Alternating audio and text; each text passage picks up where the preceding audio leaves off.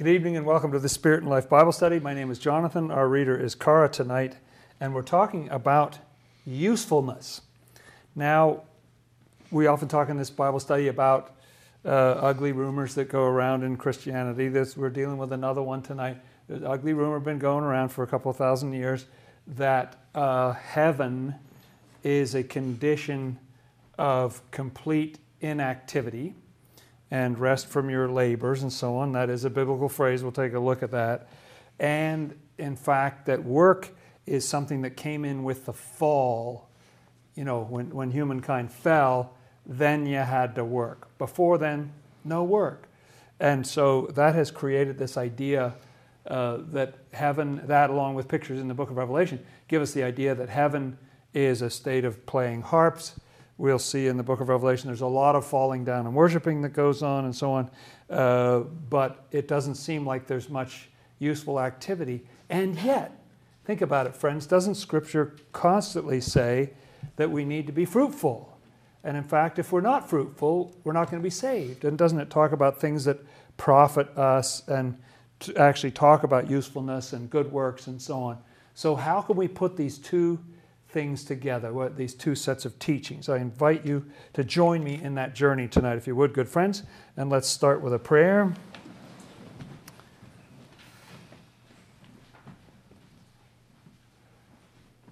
Our Lord and Savior Jesus Christ, we're grateful for your bringing us together in your name.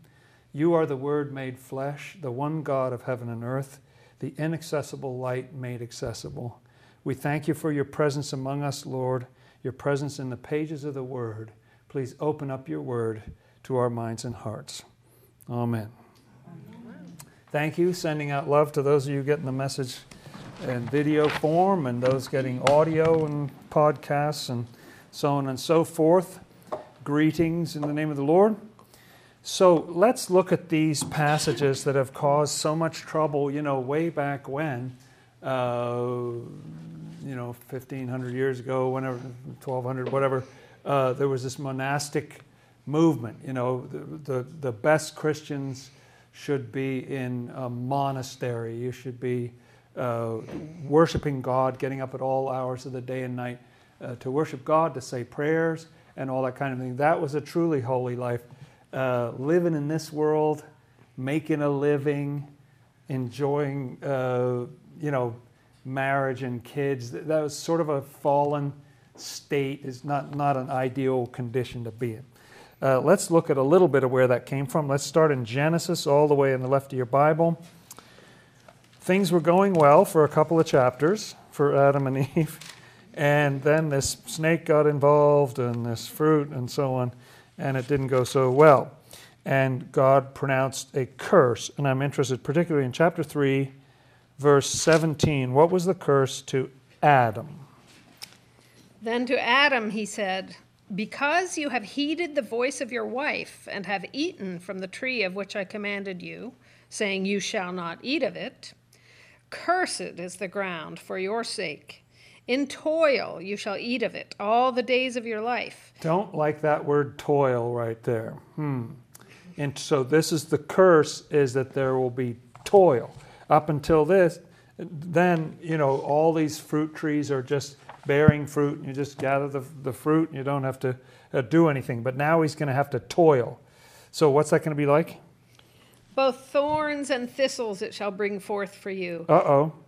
This is the ground, right? So the ground is actually cursed, and it's going to bring thorns and thistles. And you shall eat the herb of the field. In the sweat of your face you shall eat bread, till you return to the ground. For out of it you were taken. For dust you are, and to dust you shall return. Yes, in the sweat of your face you'll eat bread. So you can see where people might get the idea that before the fall, there was no work. Everything was great. Then after the fall, part of the curse was now you have to sweat. Now you have to work. You're going to have to work the land to be able to get the food that you need. And this was part of the curse, along with pain in childbirth and so on, for the woman and so on. Okay. And let's go all the way to the other end of the Bible, to the book of Revelation. Let's start here at chapter 4. John is on the Isle of Patmos and he sees into heaven, and he tells us about these creatures and these elders. There were 24 elders. And look in verse 10 there, Revelation 4, verse 10. The 24 elders fall down before him who sits on the throne and worship him who lives forever and ever, and cast their crowns before the throne, saying, "You are worthy, O Lord, to receive glory and honor and power, for you created all things, and by your will they exist and were created." Okay, so these 24 elders are falling down before the one who sits on the throne. I should mention in between here, obviously there's all kinds of teachings, but in the Ten Commandments, isn't there the idea that 6 days you'll labor and do all your work, and then the seventh is this day of rest? That God himself, when he was doing the creation, rest was that nice end of all that. And here we get a picture of these 24 elders who are up in heaven, and they're worshiping, bowing down, falling down, it says, not bowing down, falling down, and worshiping him and casting their crowns down. Look in chapter 5. Let's skip down to verse 8. Now when he had taken the scroll, the 4 living creatures and the 24 elders fell down before the Lamb, each having a harp. A harp. And golden bowls full of incense, which are the prayers of the saints. Okay, now how can a bowl be a prayer, or how can incense be a prayer? It seems non-literal. And what do they do in verse 9? And they sang a new song. Yes, they sang a new song, praise to God. So they're singing and they're playing harps. This is one of the passages from which the idea that angels sit around all day playing harps, we picture them on clouds, and they're singing and they're in constant worship of God. This is the idea. Let's read some more fall down passages, shall we? 5:14. Then the 4 living creatures said, "Amen," and the 24 elders fell down and worshipped him who lives forever and ever. Okay, how about chapter 7, verse 11? All the angels stood around the throne, and the elders and the 4 living creatures, and fell on their faces before the throne and worshipped God. Okay, so they're just literally standing around. I mean, they're standing around the throne, so it seems as though the angels are not doing much. But they fall down from time to time, and they're worshiping God. Okay, how about 11 verse 1? What is that? Oh, that's just a... Is that the one I want? Yeah. Measure. Yeah, that's more of a measuring, isn't it? That and the angel's standing there in that one. Mm-hmm. And what's going on in 11:16? And the 24 elders who sat before God on their thrones fell on their faces and worshipped God. Okay, they're doing it again. And then in chapter 14, it's just talking about worship in there. We don't need that one probably. How about 15, verse 4? Oh, yes, look at 15. Let's start at the beginning of that chapter. Then I saw another sign in heaven, great and marvelous, 7 angels having the 7 last plagues, for in them the wrath of God is complete. And I saw something like a sea of glass mingled with fire, and those who have the victory over the beast, over his image and over his mark, and over the number of his name, standing on the sea of glass. There they are standing there. Having harps of God. Okay, they're standing there with their harps. Okay, and what do they do next? They sing the song of Moses. Sing a song. Okay, that's good. And I just want to check one more. I think in chapter 19, verse 4. And the 24 elders and the 4 living creatures fell down and worshipped God who sat on the throne. Yes, so there's a lot of falling down and worshiping that's going on. There's some standing. There's some singing. This seems to be what these angels and these elders and so on are doing. It's not the only thing they do. Occasionally they do something strenuous. Have a look at Revelation chapter 14. Turn back a little bit to 14, verse 19. So the angel thrust his sickle into the earth and gathered the vine of the earth and threw it into the great winepress of the wrath of God. Sounds a little more work-like. You know, you're harvesting, in goes the sickle, and so on. And perhaps even more strenuous in chapter 18, verse 21. Then a mighty angel took up a stone like a great millstone and threw it into the sea, saying, "Thus with violence the great city Babylon shall be thrown down and shall not be found any more." Yes, so there's some activity. They cry out, they fill censers, they blow trumpets, they pour out vials, they carry people, they measure the city. They're doing various things, but only those two seem particularly strenuous, and there's a lot of standing and a lot of falling down. There's some walking, some following, and so on. But this is the image you get at probably the clearest place in Scripture where we see right into heaven for an extended period of time, and that's what we see the angels doing up there. So it's kind of understandable that we got this idea that it's pretty much this state of rest, and that was greatly aided and abetted by Revelation chapter 14, verse 13, which says the following. Then I heard a voice from heaven saying to me, "Write, blessed are the dead who die in the Lord from now on. Yes, says the Spirit, that they may rest from their labors and their works follow them." Okay, so blessed are the dead who die in the Lord. I guess dying in the Lord, does that mean that you're a good person or something? And if you die in the Lord, you get to rest from your labors. Some people sometimes talk about working like the devil or that sort of thing. I think there's an idea that there's rest in heaven because of these kind of teachings that we've been looking at.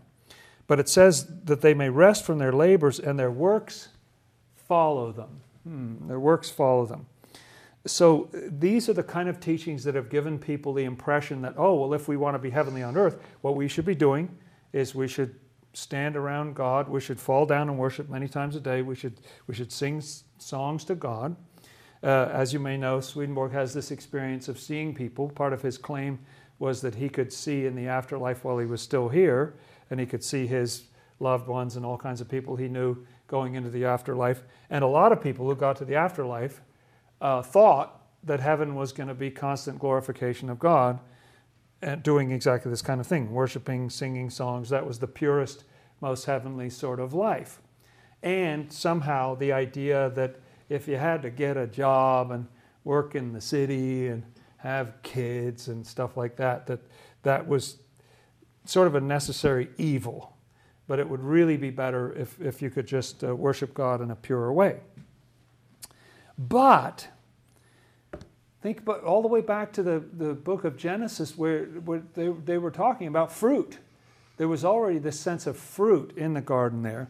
And there are a lot of teachings about the fact that we need to be fruitful. I want to pick out 4 passages. Maybe just think of Matthew 3, Matthew 25, John 15, and Galatians 5. 3, 25, 15, 5. Sort of an order there of some kind.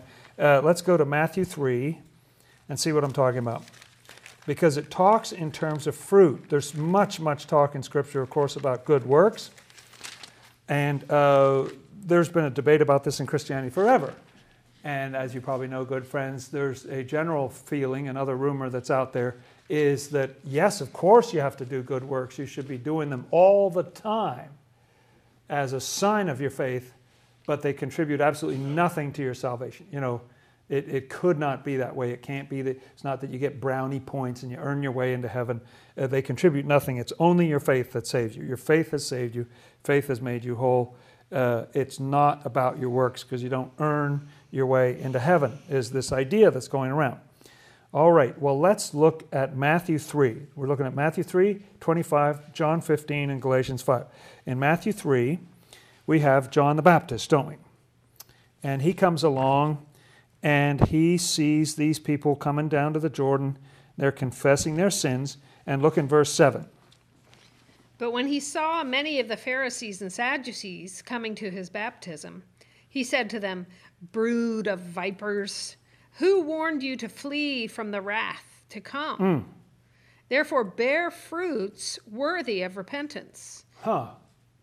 They're told to bear fruits worthy of repentance. Okay? And do not think to say to yourselves, we have Abraham as our father. For I say to you that God is able to raise up children to Abraham from these stones. And listen to this. And even now the axe is laid to the root of the trees. Therefore every tree which does not bear good fruit is cut down and thrown into the fire. Now, what do you imagine that fire is? In Scripture, isn't it clear that there's this idea of hellfire, this image of hellfire, and every tree, it doesn't say that you bring forth bad fruit, it's just every tree that does not bring forth good fruit is hewn down and cast into the fire. Now, how do you reconcile that with the idea that your good works have no impact on your salvation? It makes no sense. It said right there, it's the only factor. If you're not bringing forth good fruit, you're hewn down and cast into the fire. That's a picture of the condemnation that comes from not doing good works. That's what Matthew 3 says. Okay, how about Matthew 25? We look at this every week, whether we need to or not.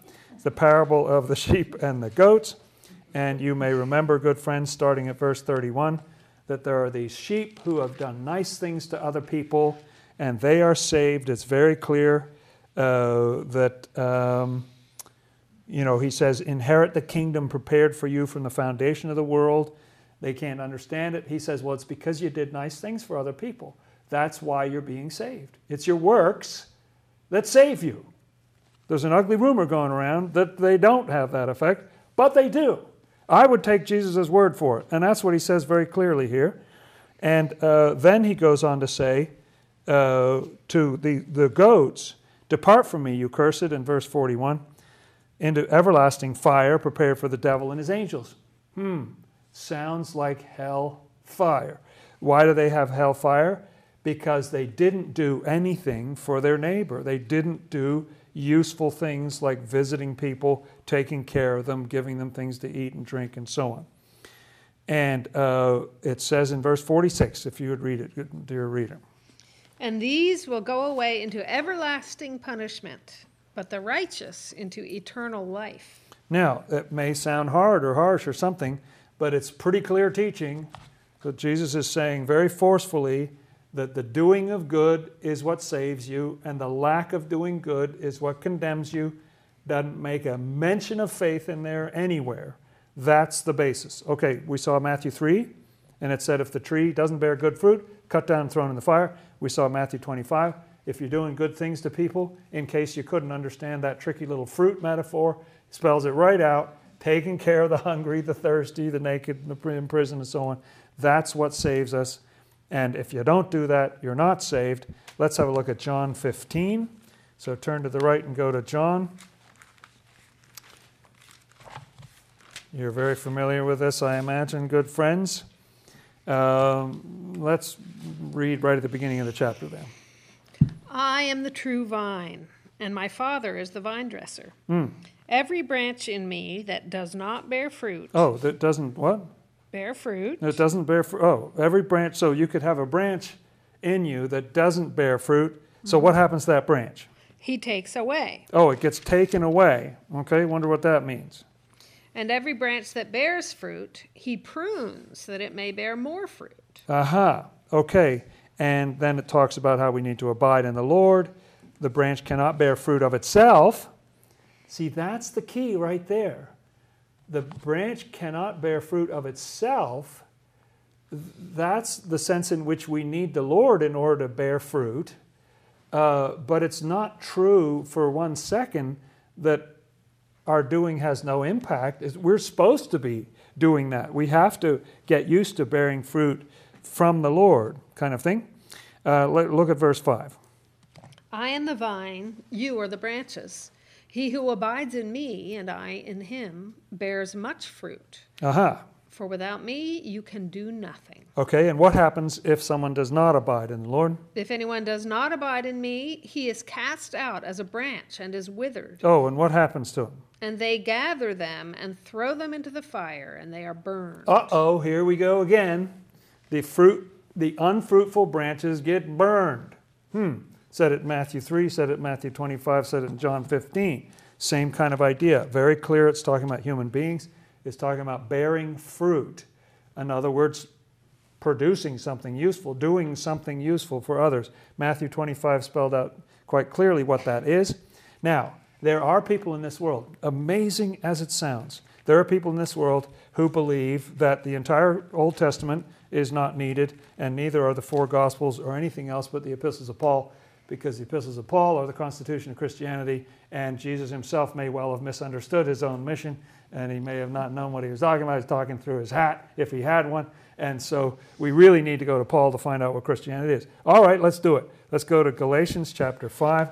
So if you turn to the right, you go through Acts, you go through Romans and 1st and 2nd Corinthians, you get to Galatians, and it's expressed in somewhat different ways, but it sure specifies what we're not supposed to be doing, in case that is unclear. Okay, look at 5, and let's start at verse 19. Now the works of the flesh are evident, which are adultery, fornication, uncleanness, lewdness, idolatry, sorcery, hatred, contentions, jealousies, outbursts of wrath, selfish ambitions, dissensions, heresies, envy, murders, drunkenness, revelries, and the like, of which I tell you beforehand, just as I also told you in time past, that those who practice such things will not inherit the kingdom of God. Practice, it says, or in the Old King James, do. It's the same word.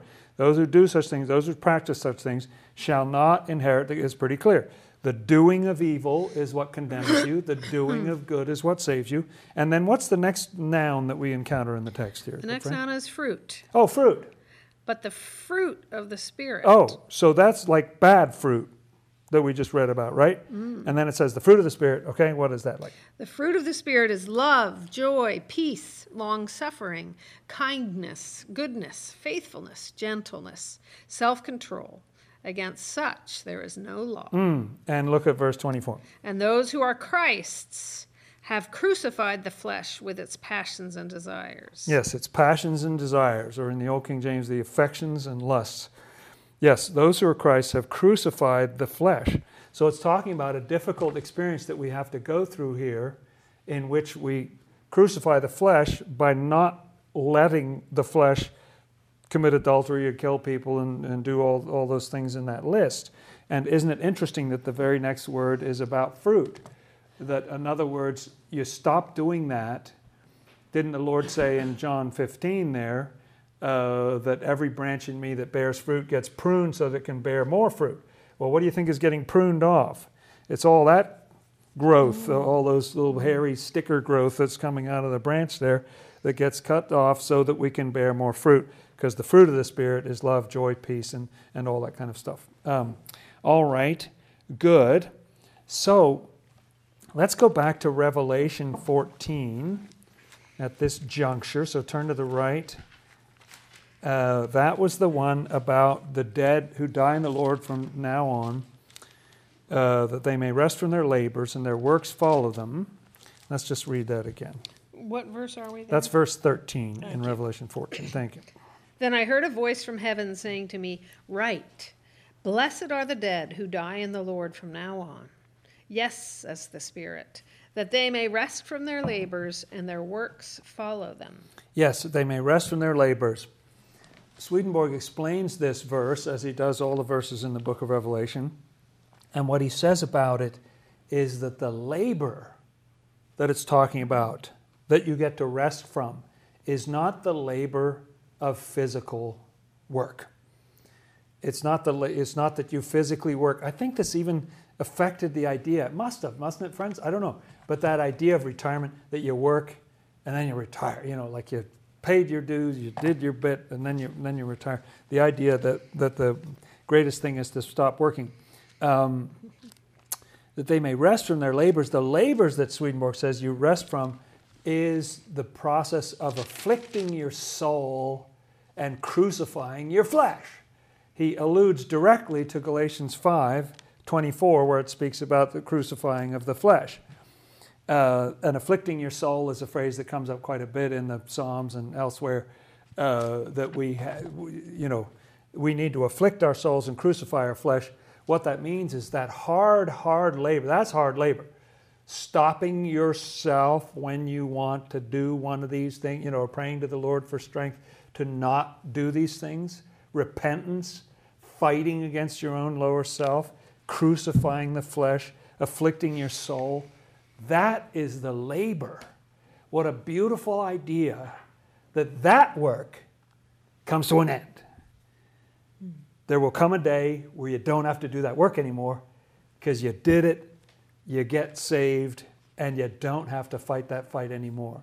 The Lord takes care of it for you. That stuff is removed, taken away from you, and that's the end of your labors. Blessed are those who die in the Lord from now on, because they will have rest from their labors. Rest meaning that peace, that seventh day of peace that comes at the end of that hard work of shunning evils and laying things aside and so on.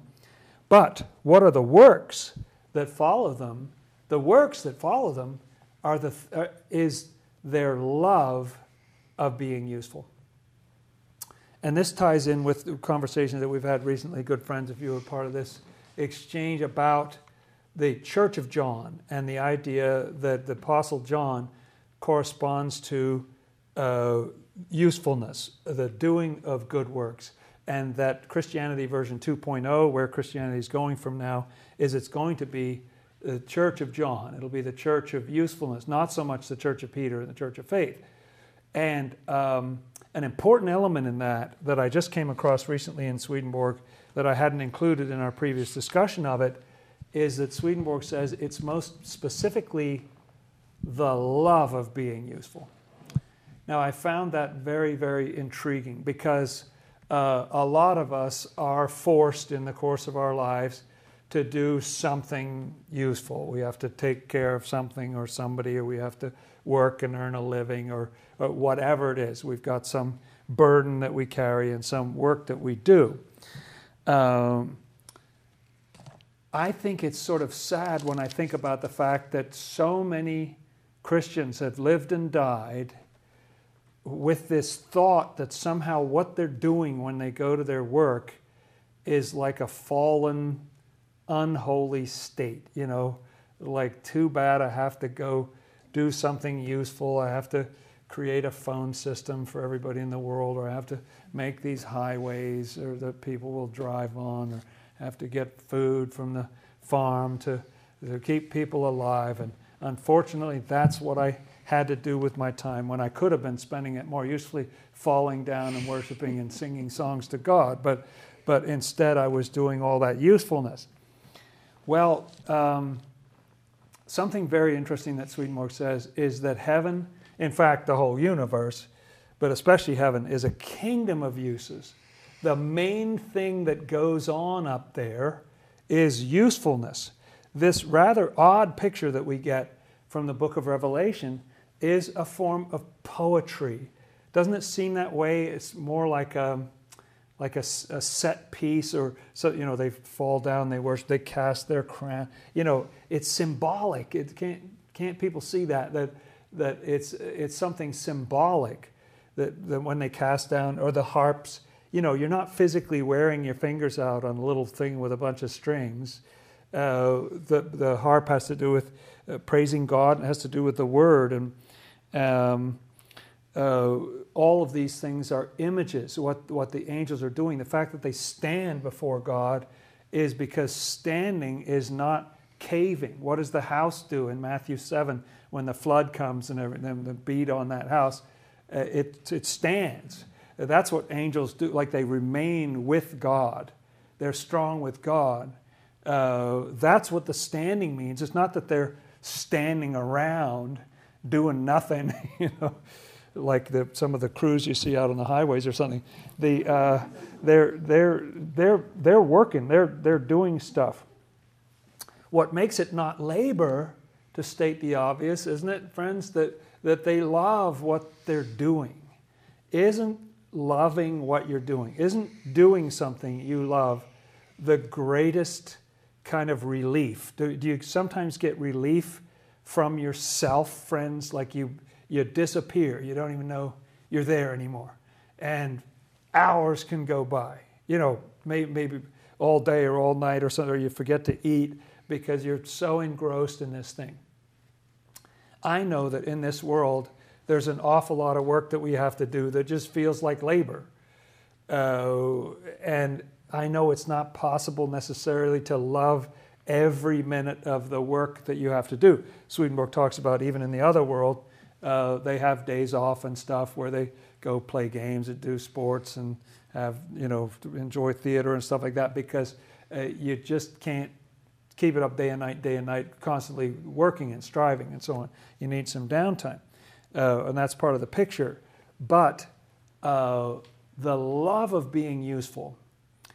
Now, do you see, friends, philosophically, that it's possible to be useful without loving to be useful?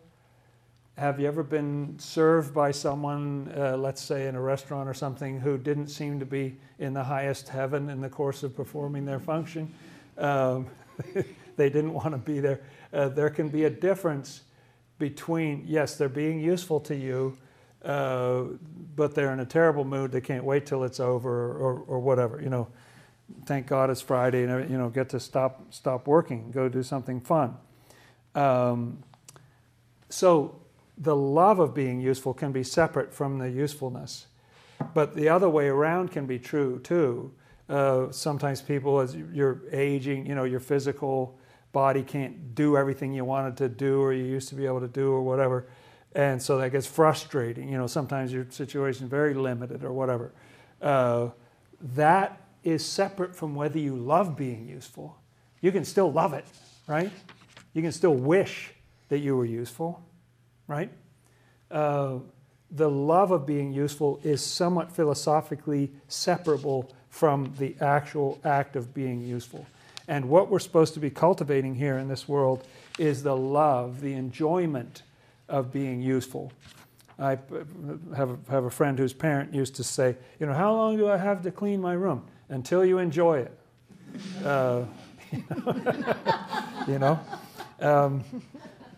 That's good advice. There's something heavenly in there. It's not always easy to get there. Another thing that people don't realize much, I don't think, is that angels are not a separately created race of genderless beings and so on. Angels are ex-people. They're just our ancestors, everybody's ancestors up there in the spiritual world. They died here, they went to the other world, and they're now in the other world living a full life and so on. And part of what that means is the amazing thought that we are potential angels in training. We're angels in training, or we're devils in training. And we have a choice about that. We talked last week about choose life. So if we're angels in training, isn't it useful to know? Don't you think the idea should be more widely known in our world that horrible thing you do when you have to get in the car and go to that workplace and do that stupid job is actually a place where you can be training for heaven? It's so foreign to that idea that heaven is just going to be playing a harp and singing a song. And yet, these angels, it says in the Psalms, the angels that excel in strength. We read that passage last week. And how do you get strong if you're not practicing?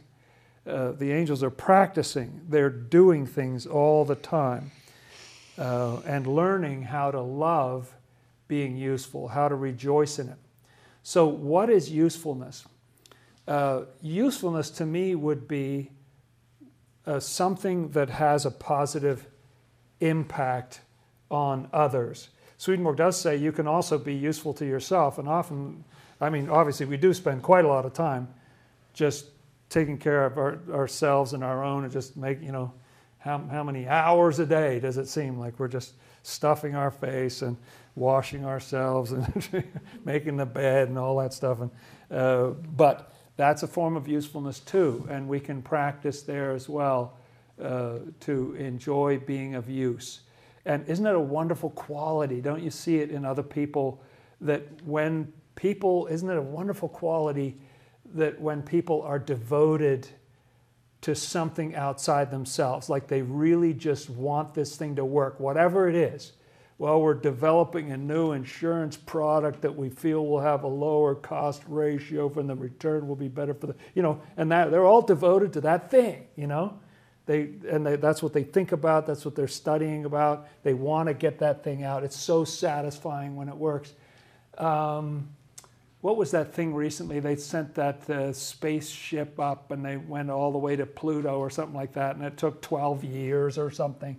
And I don't know if you saw any shots of the control room when that thing got there. These scientists, like these sober geeks, are freaking out, They are just so thrilled because this thing that they put years into, something's happening, we're learning something, we did it. It succeeded. That's a love and an enjoyment of being useful. Now, some people would say, I don't know how useful anything about outer space is and so on, and I can hear that argument, but it is useful. It's doing something. It's something outside of yourself, working as a team, trying to get something done. I think people know that. Lots of people know that feeling, but I don't think it's well known in our world that feeling is of heaven. That feeling has something to do with heaven. That's a heavenly feeling. And that we can practice that and try to cultivate that feeling while we're here in this world. Let's go to Luke, shall we? Let's go back into the New Testament to the Gospel of Luke, to chapter 22. And listen to what Jesus has to say about this. Right, just read a few verses. Luke 22, we'll start at verse 24. Okay. Now there was also a dispute among them. This is among the disciples. As to which of them should be considered the greatest. A very important question that is much to be considered. Go on. And he said to them, the kings of the Gentiles exercise lordship over them, and those who exercise authority over them are called benefactors. But not so among you. Oh. On the contrary, he who is greatest among you, let him be as the younger, and he who governs... The younger. Oh, sorry. Yep. Mm-hmm. And he who governs as he who serves. Serves. Wow, how does that fit serves? The Lord is teaching service right there. Interesting. So how have people fit that in with the idea of rest from your labors and not doing anything? And yet here's Jesus teaching service. And what does he say there? For who is greater, he who sits at the table or he who serves? Is it not he who sits at the table? Yeah. Isn't it better to be like, if you're trying to get ahead in life, don't you want to be the one who's sitting there getting fed, not the dumb one who has to bring in the food? But yet I am among you as the one who serves. I am among you as the one who serves, says the Lord. That's really amazing. God himself came into this world. Now, I love what he does there, because there is a sense in the human race, is there not, that we're all in this dreadful competition to get ahead of each other and to want to rule this, or you dream of being the great so-and-so or whatever. And he's saying, it will not be so among you. You aim to be the younger and to be the servant. Like, go for that sweet job where you get to bring the food out to the crabby person. That's a sweet gig right there. And he says, I am among you as the one who serves. And we see this very dramatically in John chapter 13. If you turn to the right, you probably know the story I'm talking about. A very beautiful thing. Jesus, right at the end of his life here, and we'll read at the beginning of John chapter 13. Now before the feast of the Passover, when Jesus knew that his hour had come, that he should depart from this world to the Father, having loved his own who were in the world, he loved them to the end. And supper being ended, the devil having already put it into the heart of Judas Iscariot, Simon's son, to betray him, Jesus, knowing that the Father had given all things into his hands, and that he had come from God and was going to God. And let me pause you right there. Dear reader, have we hit a main verb yet? No. No, we have not. We have hit a series of participial phrases. That's right. And so look at this setting here, that he loved his own, he loved them to the end, supper being ended, the devil having put it into Judas Iscariot to betray him, Jesus knowing that the Father had given all things into his hand, and that he was come from God and he went to God. What did he do under that amazing circumstance? He's about to be betrayed. The whole game is about to end. And what does he do? He rose from supper and laid aside his garments, took a towel and girded himself. After that, he poured water into a basin and began to wash the disciples' feet and to wipe them with the towel with which he was girded. Now, it is well known that washing other people's grody feet is a very desirable job. Many people covet that position. Oh, I'd like to wash everybody's feet. That was a very, very lowly function. Like if you had a whole hierarchy of slaves, you have your better, more proud slaves who, this and that and the other. You get the worst one down the bottom of the totem pole to do the grody job of the feet, washing the feet. And that's at that moment, at the end of everything, at the end of his ministry, and having loved his own and knowing he's about to be betrayed, and he was sent by God and he's going back to God, how does he spend those last minutes washing feet? It's amazing. Go on. Then he came to Simon Peter, and Peter said to him, "Lord, are you washing my feet?" Jesus answered and said to him, "What I am doing you do not understand now, but you will know after this." Yes, you will know after this. You don't understand it right now. You don't, like Peter was sort of, I think it blew his mind. What are you doing? We're so used to this image now, the Lord washing the feet, that it's become this holy, amazing image, and it is. But nothing in the Lord's ministry up to that point could have prepared them for the idea that he was about to dress up as a servant and wash their feet. Like, why? What is he doing? They can't even understand what he's doing. I am among you as one who serves. He was here as a service. He said that he was laying down his life for his friends.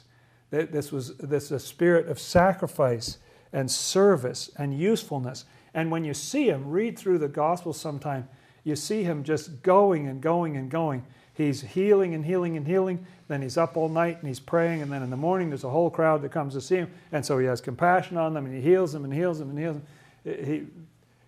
them. He's not slacking. He is really, really working. And he is weighing what he says to people. He's very present and interacting with whomever it is. Jewish people, Greek people, Syrophoenicians, Roman, Pontius Pilate, whoever it is. He's very careful in his interactions with people and what he's saying, trying to do them good. Whether he's rebuking them, whether he's lifting them up and comforting them, he's always trying to do them good. And he's healing their diseases, casting out their demons, cleansing the lepers. He's taking care of the people, constantly having compassion. How can you reconcile that with a life of inactivity? It doesn't make sense. We're supposed to follow the Lord. And the Lord was being immensely useful and just almost round-the-clock service. I mean, sometimes it just sounds exhausting, one thing after another, and so needed by everybody and everything. But devoting his life to that kind of service. So, these are just a few passages, friends. There are so many passages about good works, so many passages about bearing fruit. Scripture is always wanting us to bear fruit, be pruned so that we can bear more fruit, better fruit, and so on. All of these passages are trying to indicate to us that we are to become useful. All those things in Matthew 25 are ways of benefiting other people. That's what we're supposed to be doing here.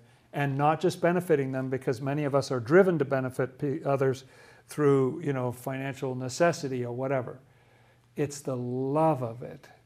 That's something we have to receive from the Lord. That's something we receive as we lay aside the love of those other things. If you think of that horrible list in Galatians 5 that we read, all those things are things that harm the neighbor. You know, that there's some victim, that somebody gets wronged by all those things. And we tend to love those things of our own lower selves. The lower self is corrupt according to deceitful lusts. So we have to lay those things aside. And then we receive from the Lord that love of being useful, that love of benefiting others and seeking to bless them, looking for nothing in return. Let me look quickly down my list here and see if there's anything else I wanted to cover tonight. I think that pretty well has it. So, to sum up, in the book of Revelation, in the book of Genesis at the beginning, that creation story, the fall, that cultivation, the land that gets cultivated is ourselves. That's our own spirit. Don't we see that in the parable of the sower, that the Lord is telling us how to be good ground? There are 3 types of bad ground. There's 1 type of good ground, and he wants us to be good ground. So what we're told there in that story is that the fall resulted in us toiling to develop ourselves as good ground. Is that true? Once we had hereditary evil, was it a little more difficult to be reborn? Was it more difficult to love God and our neighbor? Yes. Did we sweat in the brow? Yes, we sweated in the brow. The brow has to do with love.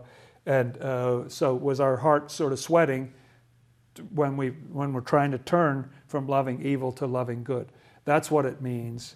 That's what the nature of the curse was. God is not arbitrary. He doesn't just sort of say, what? You ate a piece of fruit? I will curse 1,000,000, billion, zillion people forever for that wretched thing you did. You know, it doesn't make any sense. What is being said there is about the human heart. Adam is sort of every man, Eve, every woman, that kind of thing. In fact, it's even deeper than that, but I won't go into it now. And what's going on with that is that spiritual rebirth, her labor and delivery, that is going to be more painful because there's an evil in the world that wasn't there before. And the cultivation, the regeneration, the preparing of our ground to be the good ground to receive that seed of the word and bear much fruit, some 30-fold, some 60-fold, some 100-fold, that is something that's going to take more effort now. That used to be relatively effortless when there was no hereditary evil. That's what that story's about. It's not about that it's holier to sit on a mountain cross-legged than it is to go down and get a job.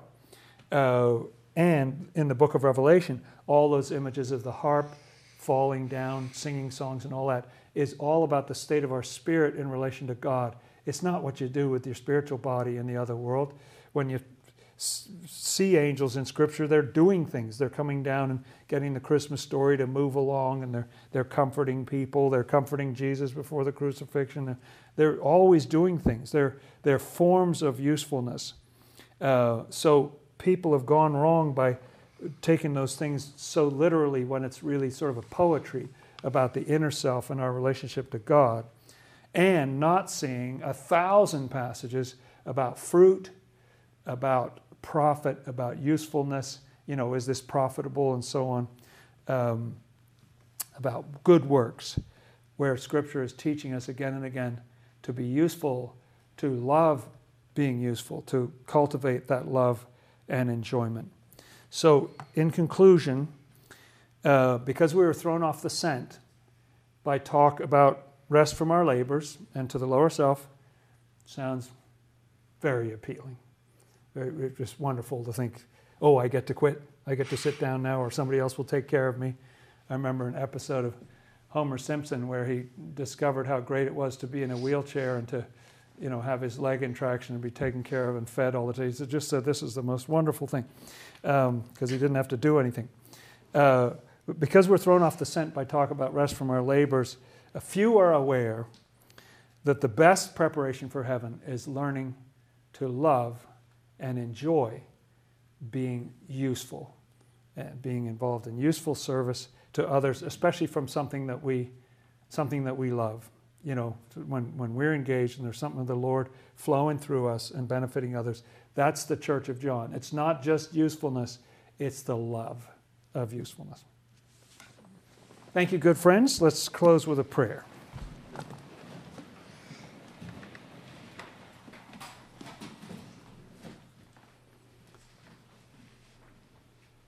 Our Lord and Savior Jesus Christ, it's almost beyond belief that you bowed the heavens and came down into this world to show us those simple acts of service, of love and compassion, truth and understanding about the human spirit coming right down into words and deeds, amazing words and deeds. Does it not say at the end of the Gospel of John that if everything Jesus did and said were written down, I'm not sure the whole world could contain the volumes that would be written? That is a life of usefulness, of loving to be useful. What a huge, useful impact your life has had on our world, Lord.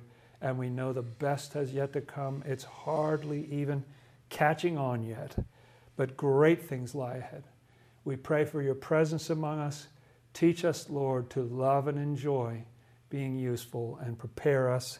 We'd like to be angels in training. Prepare us, O Lord, for heaven, for a life in your kingdom of uses. Our Father, who art in the heavens, hallowed be thy name. Thy kingdom come, thy will be done, as in heaven, so upon the earth.